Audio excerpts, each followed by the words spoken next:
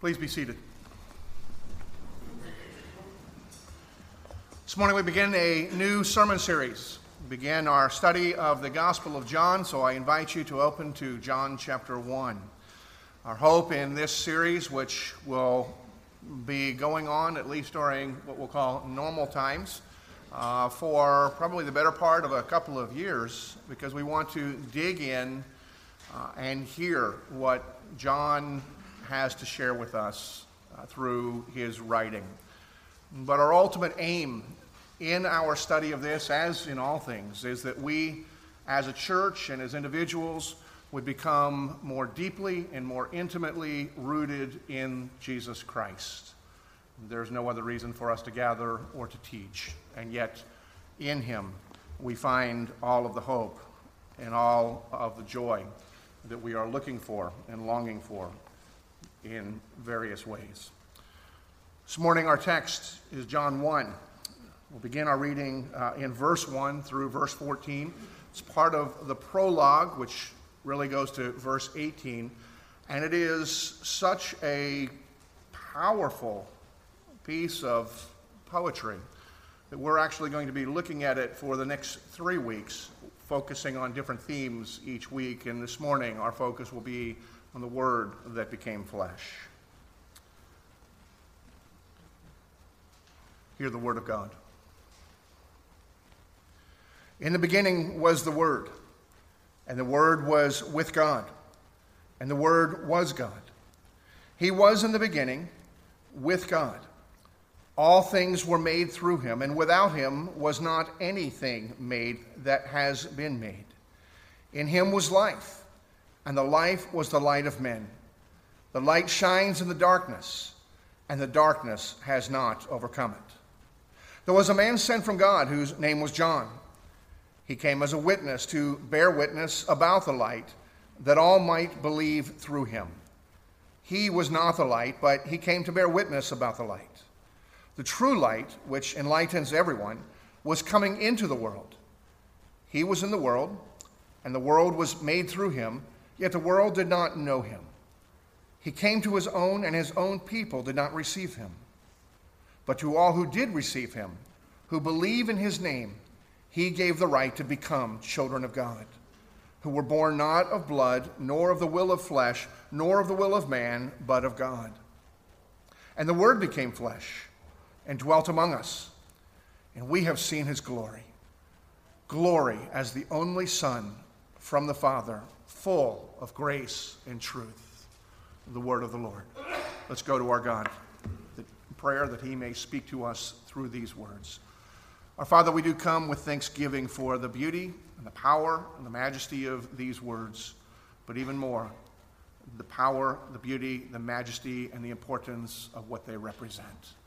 And pray that your Spirit would be at work both in our minds to help us to understand, and in our hearts, that this truth would not puff us up, but shape us, that we would be a people that are not so much informed by your word, but formed by it.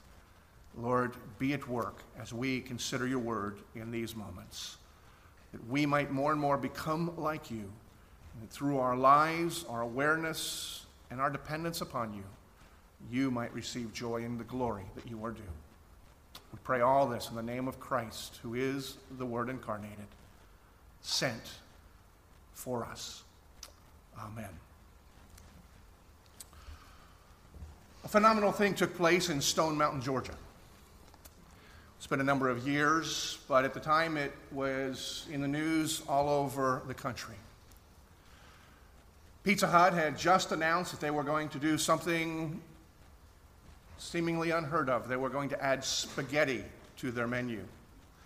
And in order to make sure that people knew that this new product would be available to them anytime that they could find that little red roof, they started an advertising campaign. They had billboards posted all over the United States. And on the billboard, it simply said Pizza Hut, and it had a fork with spaghetti draped over the fork with tomato sauce dripping off of the spaghetti, and back behind it, and little fuzzball was a meatball. Really nothing particularly startling about this, except in Stone Mountain, Georgia. Because the same billboard that was posted all over the country at Stone Mountain, Georgia, motorists saw in the tomato sauce the face of Jesus, outlined in egg noodles. I remember reading that and wondering what kind of meatball first saw that. I was quite sure alcohol was involved. But then I became a little more amazed because it's really not surprising, whether it's Stone Mountain or Lookout Mountain or any number of mountains, whether in Georgia or south or anywhere else, that somebody might see something a bit peculiar. But thousands of motorists claimed to see the face of Jesus in that tomato sauce. And people were making treks to Stone Mountain just to gaze upon the Pizza Hut billboard. And as bizarre as that may be, it does tell us something, or at least it reminds me something. It tells me that there are many people that are so hungry for a substantive spirituality because they recognize an emptiness within themselves. The mathematician philosopher Blaise Pascal is credited as having said this: "There is a God-shaped vacuum inside every man that cannot be satisfied by anything but God." And that's true. Now, for the sake of accuracy, and especially if we have any philosophy majors, Professor Christoph Kerr, philosophy professor, was in the first service, I need to acknowledge that that statement actually Pascal never said. It's kind of a reduced version of something that he did say, consistent with what he said, but he actually never uttered those words. But I think we will all agree, and I got Chris to agree, this is what Pascal would have said had he been on Twitter, because it fits in, it's a lot shorter. And whether he said it or not, it is still a true statement. Every human being has an emptiness within inside them. Whether they recognize its shape or not, they want to be filled because we are need to be filled by God. We are created to be filled with God. But the Pizza Hut billboard tells me something else. It's not only that we have this need to be filled with a substantive spirituality, but it's a reminder to me that many people are filling themselves on spiritual junk food.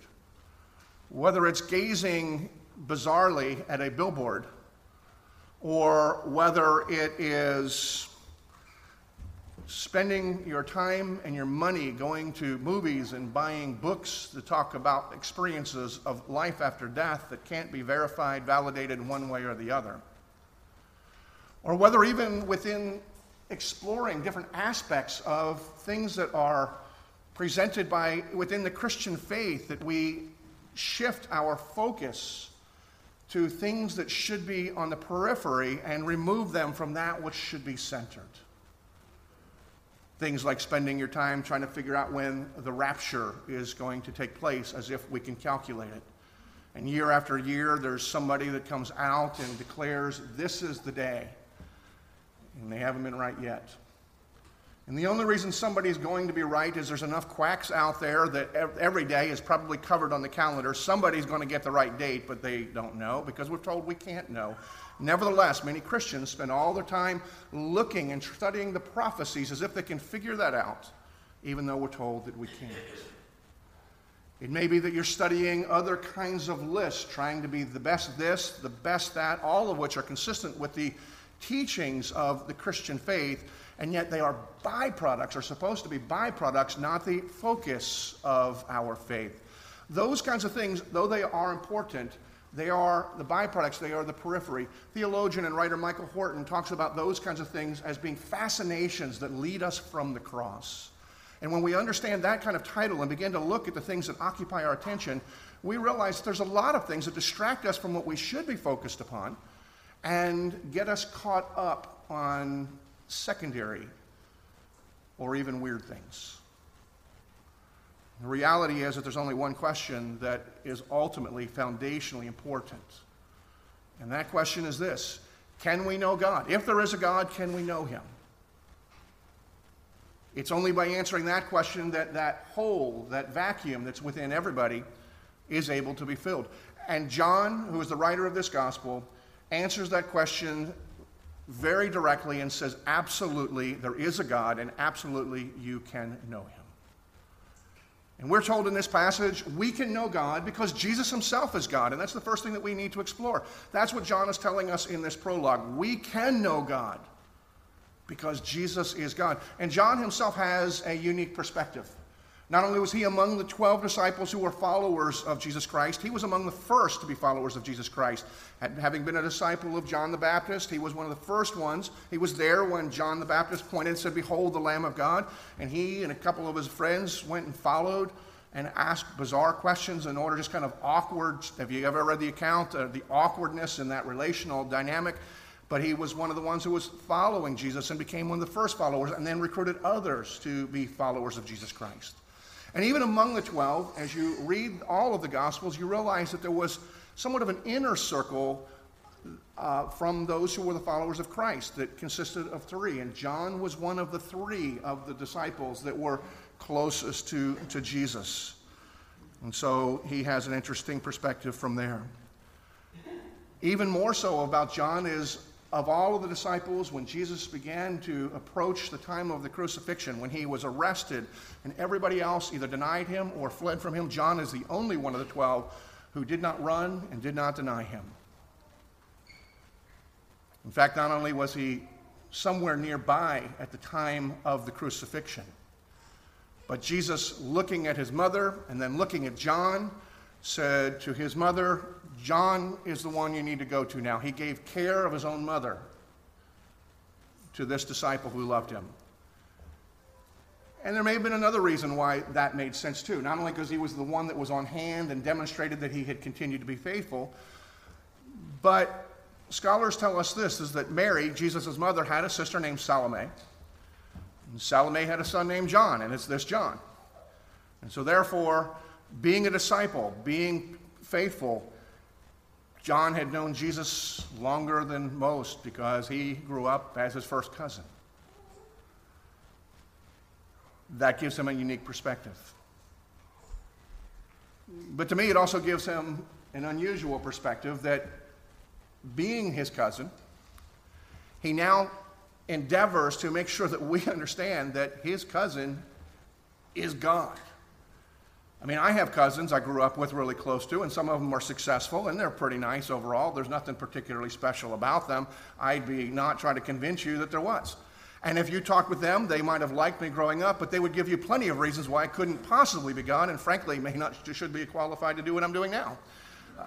So you're never going to meet them. But anyway, that's...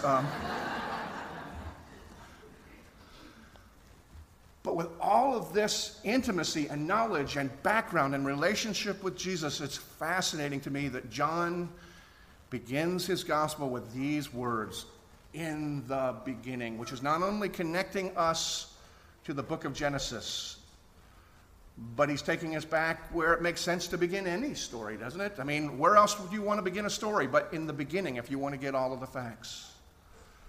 Now, all the gospel writers agree on one thing, is that Jesus' earthly ministry began in connection with John the Baptist. And 2 of the gospel writers, Mark and Luke, they begin their stories there. They begin with John the Baptist and then tell Jesus' story from there.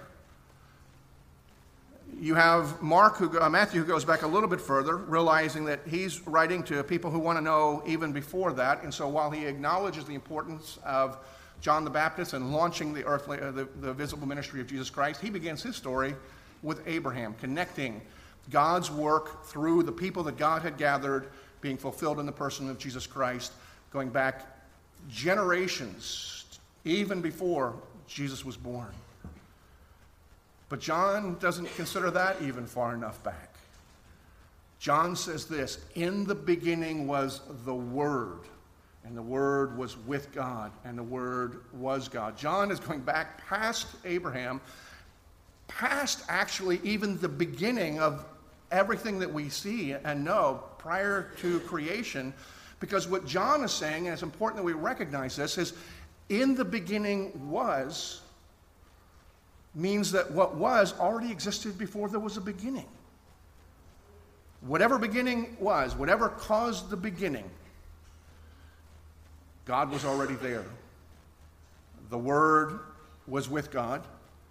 The Word was God. It existed before everything. John goes back to a significant point and says, look, when this took place, and it certainly tells us if there was something that was with God before all things and actually is God before all things, it's catching the attention of the people that he's writing to. And he goes on from that, and he tells us even more with the words that he chose, because the word that he uses for word is the Greek word logos, which is a complex concept with very practical insights for us. I need to explain it, but I hope I do it in a better way than the first service. I think I felt like I got bogged down in some of the philosophy. And when the philosophy professor was the only one that wanted to talk to me after the service, I think that confirmed it. But anyway, that's so we'll look at this. But the word logos really has multiple applications. I don't want to say multiple meanings, but they're all interrelated. One sense that we fully understand is the way we use it in the West is a word has a purpose. It's to express something. We use words to describe so we get some concept. There's a utilitarian purpose behind word. And that is in use here. That is part, because in the word that is here, we see God. We can know God because of the word that existed and spoke to us. But there's another sense in which the word logos is used, which is more than just the utilitarian purpose of communicating something. It is the essence. It is the nature of something. It is the reality of something beyond and before it is expressed. And so we have sciences and other things where you add the word logi, or however you want to pronounce it. And so there's geology, study of the earth.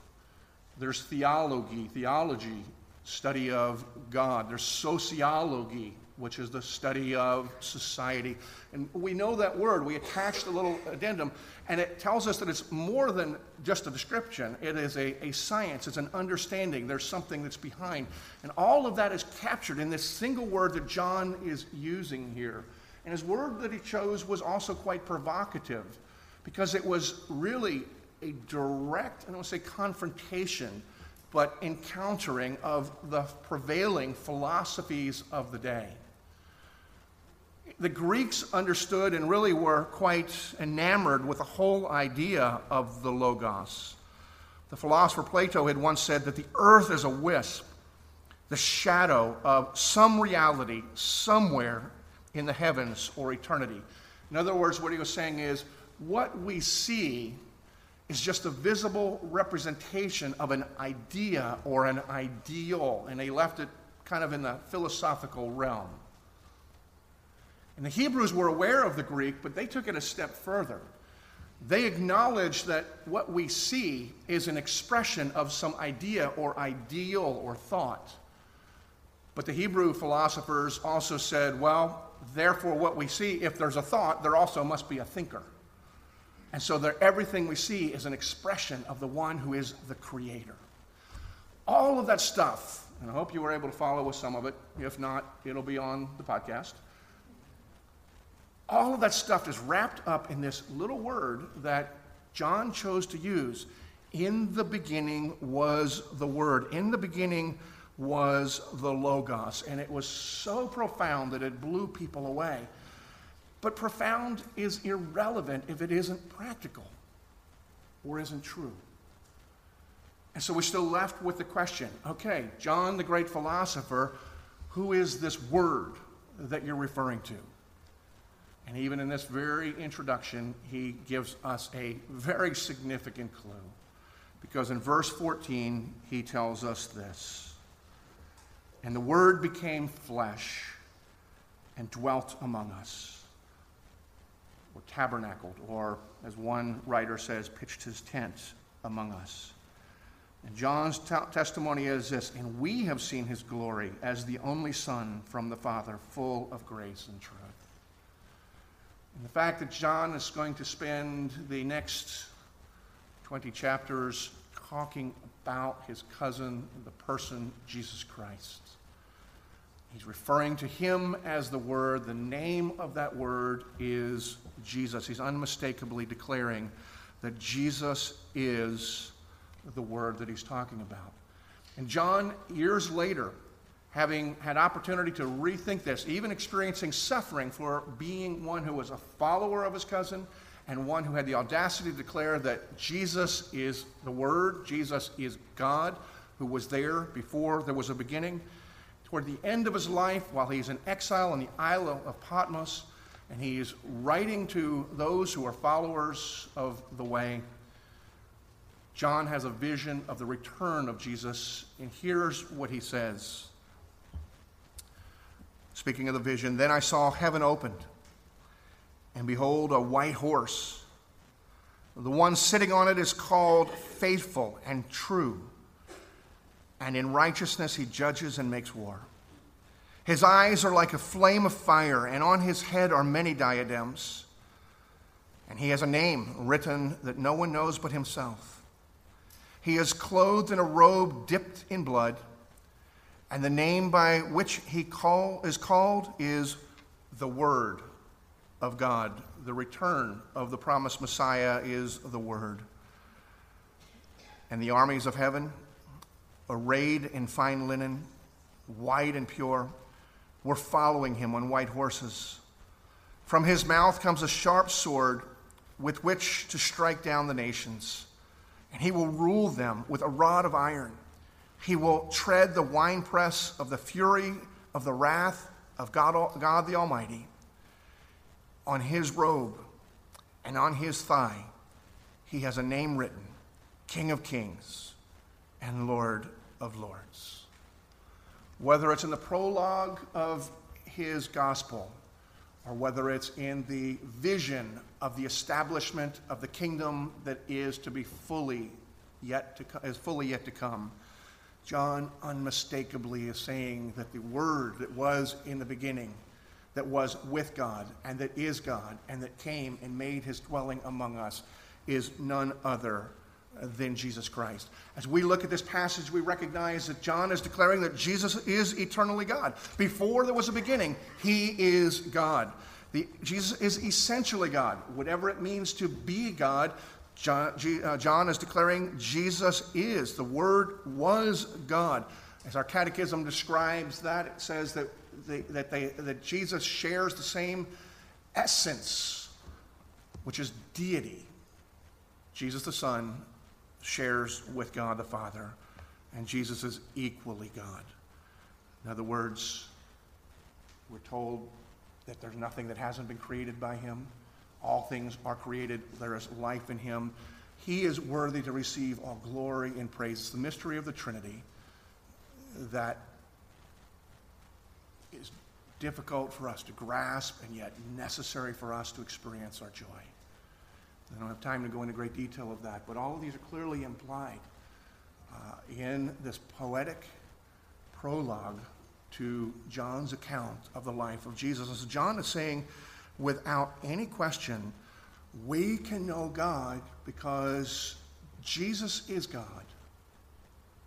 So if you want to know what God is like, we study Jesus.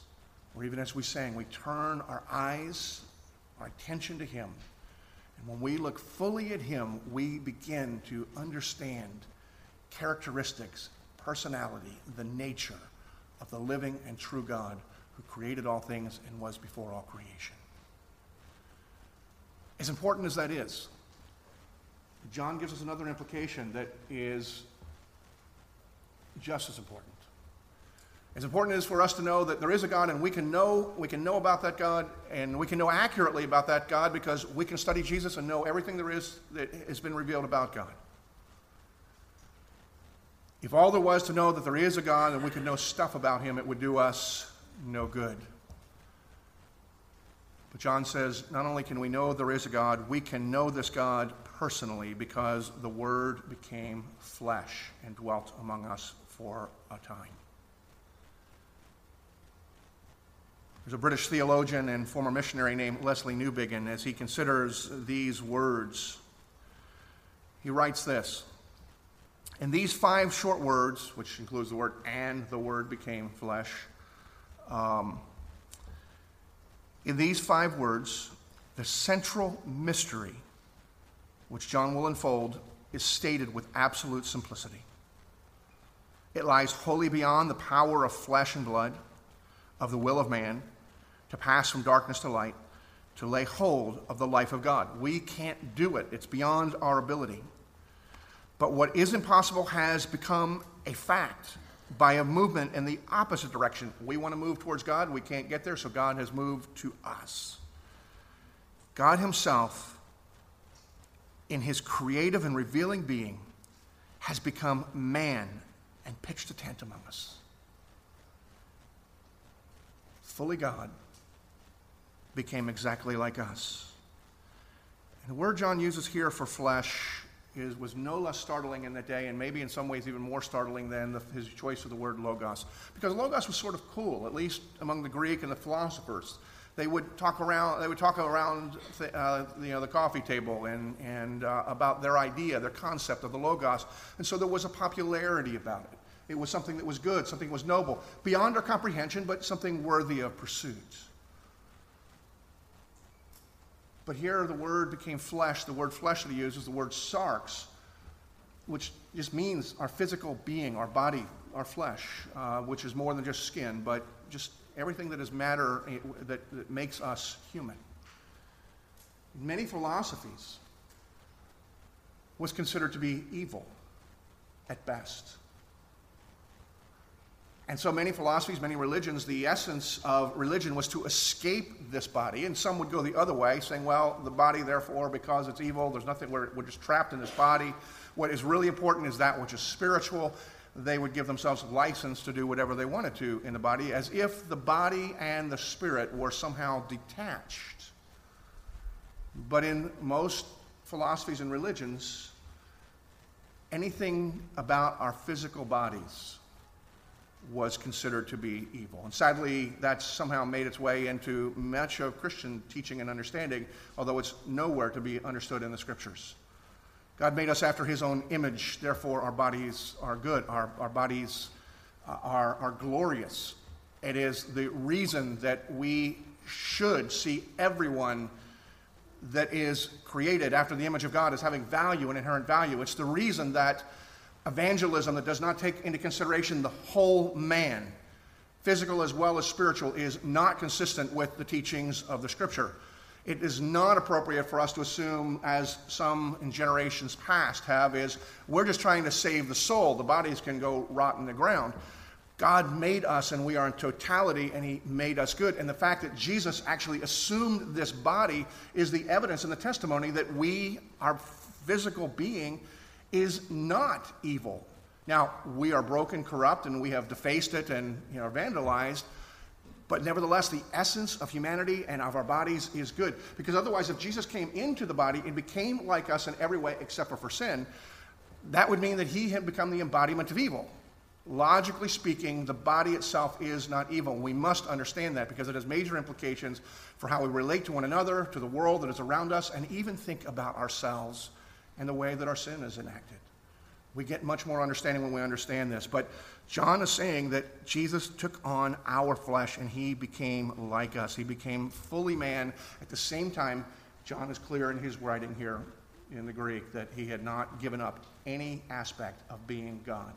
He is fully God and fully man. And there's a sense in which that seems just to be one of those details that theologians press, and it really doesn't matter. But the practical implication is if he wasn't God when he became in the flesh, then he wasn't ever God. And yet if he wasn't man, he was not a reliable substitute for us to benefit from. The theological term is hypostatic union. I offer that so that you can work it into a conversation sometime this week. It definitely raises eyebrows. Whether you remember the term or not, the concept is vitally important. We need to understand that Jesus was not some mixture of God and man. He was fully man, fully God. Whatever it means to be God, whatever it means to be man, he was both at the same time, dwelling within that body, that he became like us. And we find our identity, we find our dignity, we find our value in the fact that the Word became flesh. He loved us and became like us in every way, except without sin, in order that he would be able to give himself to become our sacrifice. And so we are able to know God, and we are able to know him intimately because Jesus became like us. We're not just talking about stuff. the logos of ideas. We are recognizing that what John is declaring to us is that the word that he prophesies that was from the beginning is not a philosophy, but it is a person. It is the person of Jesus Christ. And we're able to know him accurately. We're able to know him personally.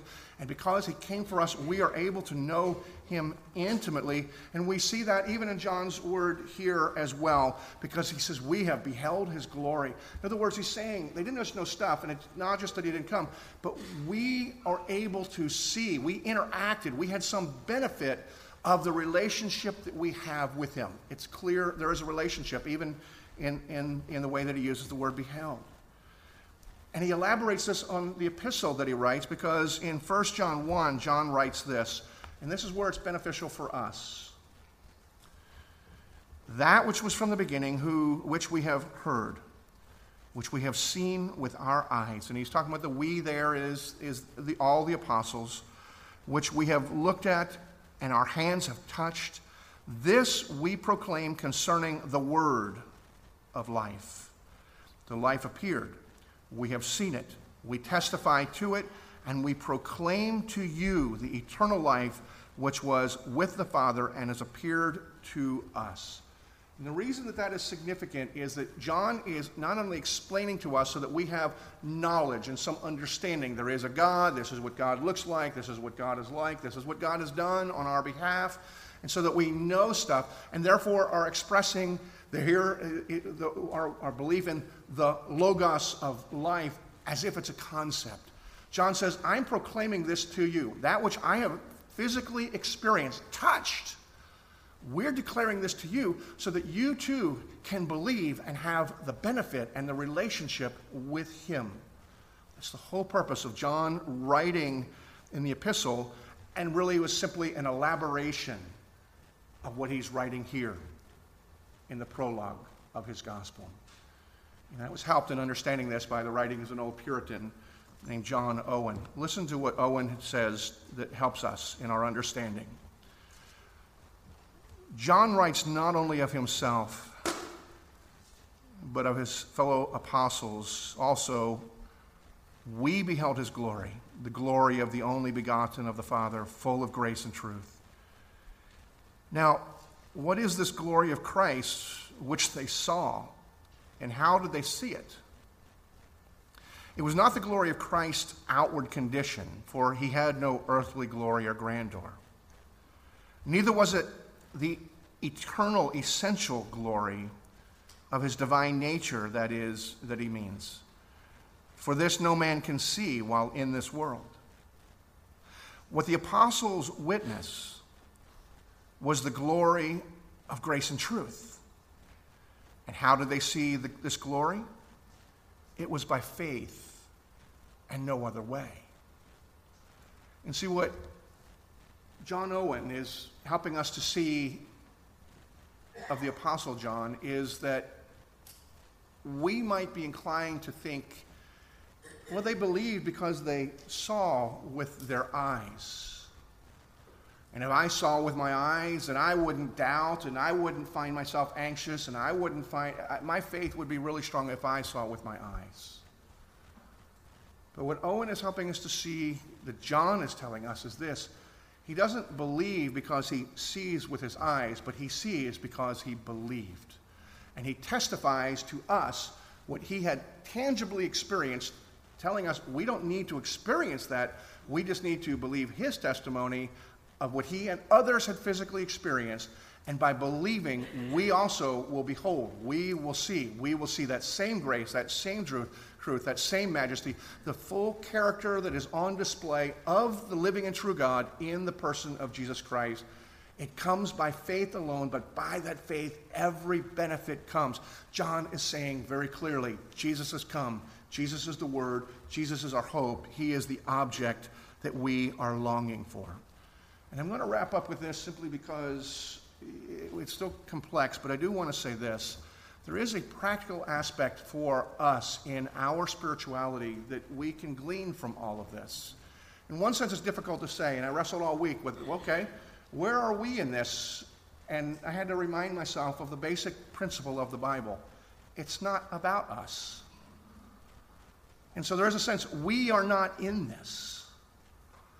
But every benefit, every hope that we have, the foundation is here as it's pointing us to the person of Jesus Christ. And I said a moment ago, our hope is not found in a philosophy or in a way of life, but in a person. And John's clear about it because he says, in him is life. In other words, it's by the relationship that we have that comes by faith in believing in what John saw physically, but we get the same benefits simply by believing all that is revealed and is recorded. And that is something that is significant for Christianity.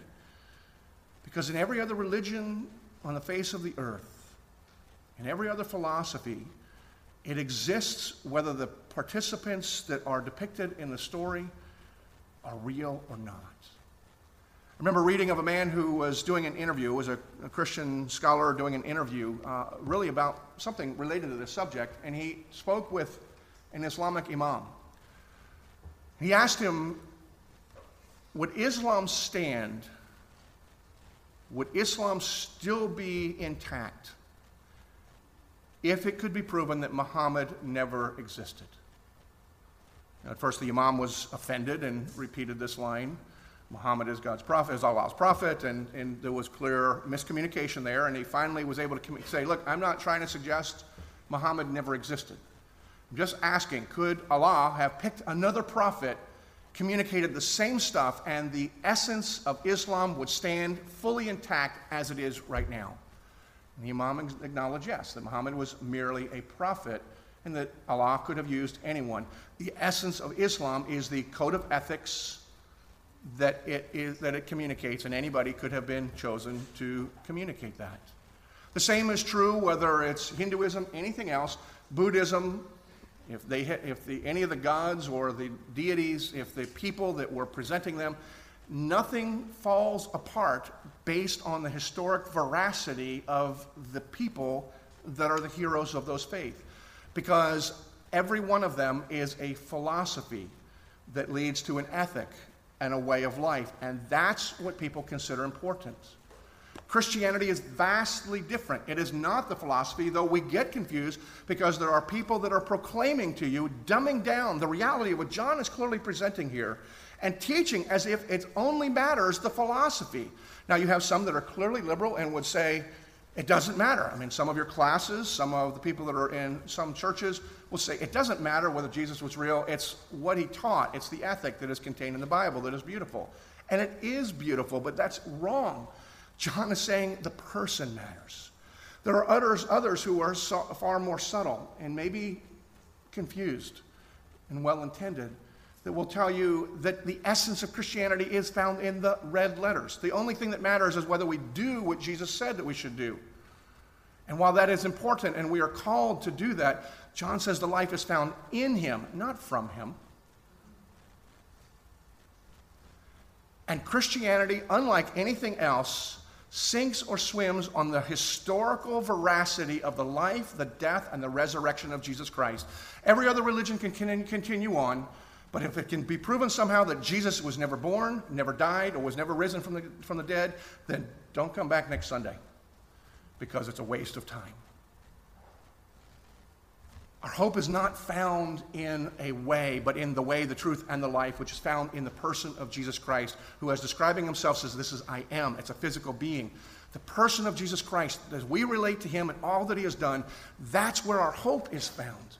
To know God, to be reconciled to God, to walk with God, and then to be empowered to become more like God, not in deity, but in the character with which he has created us. John tells us the Word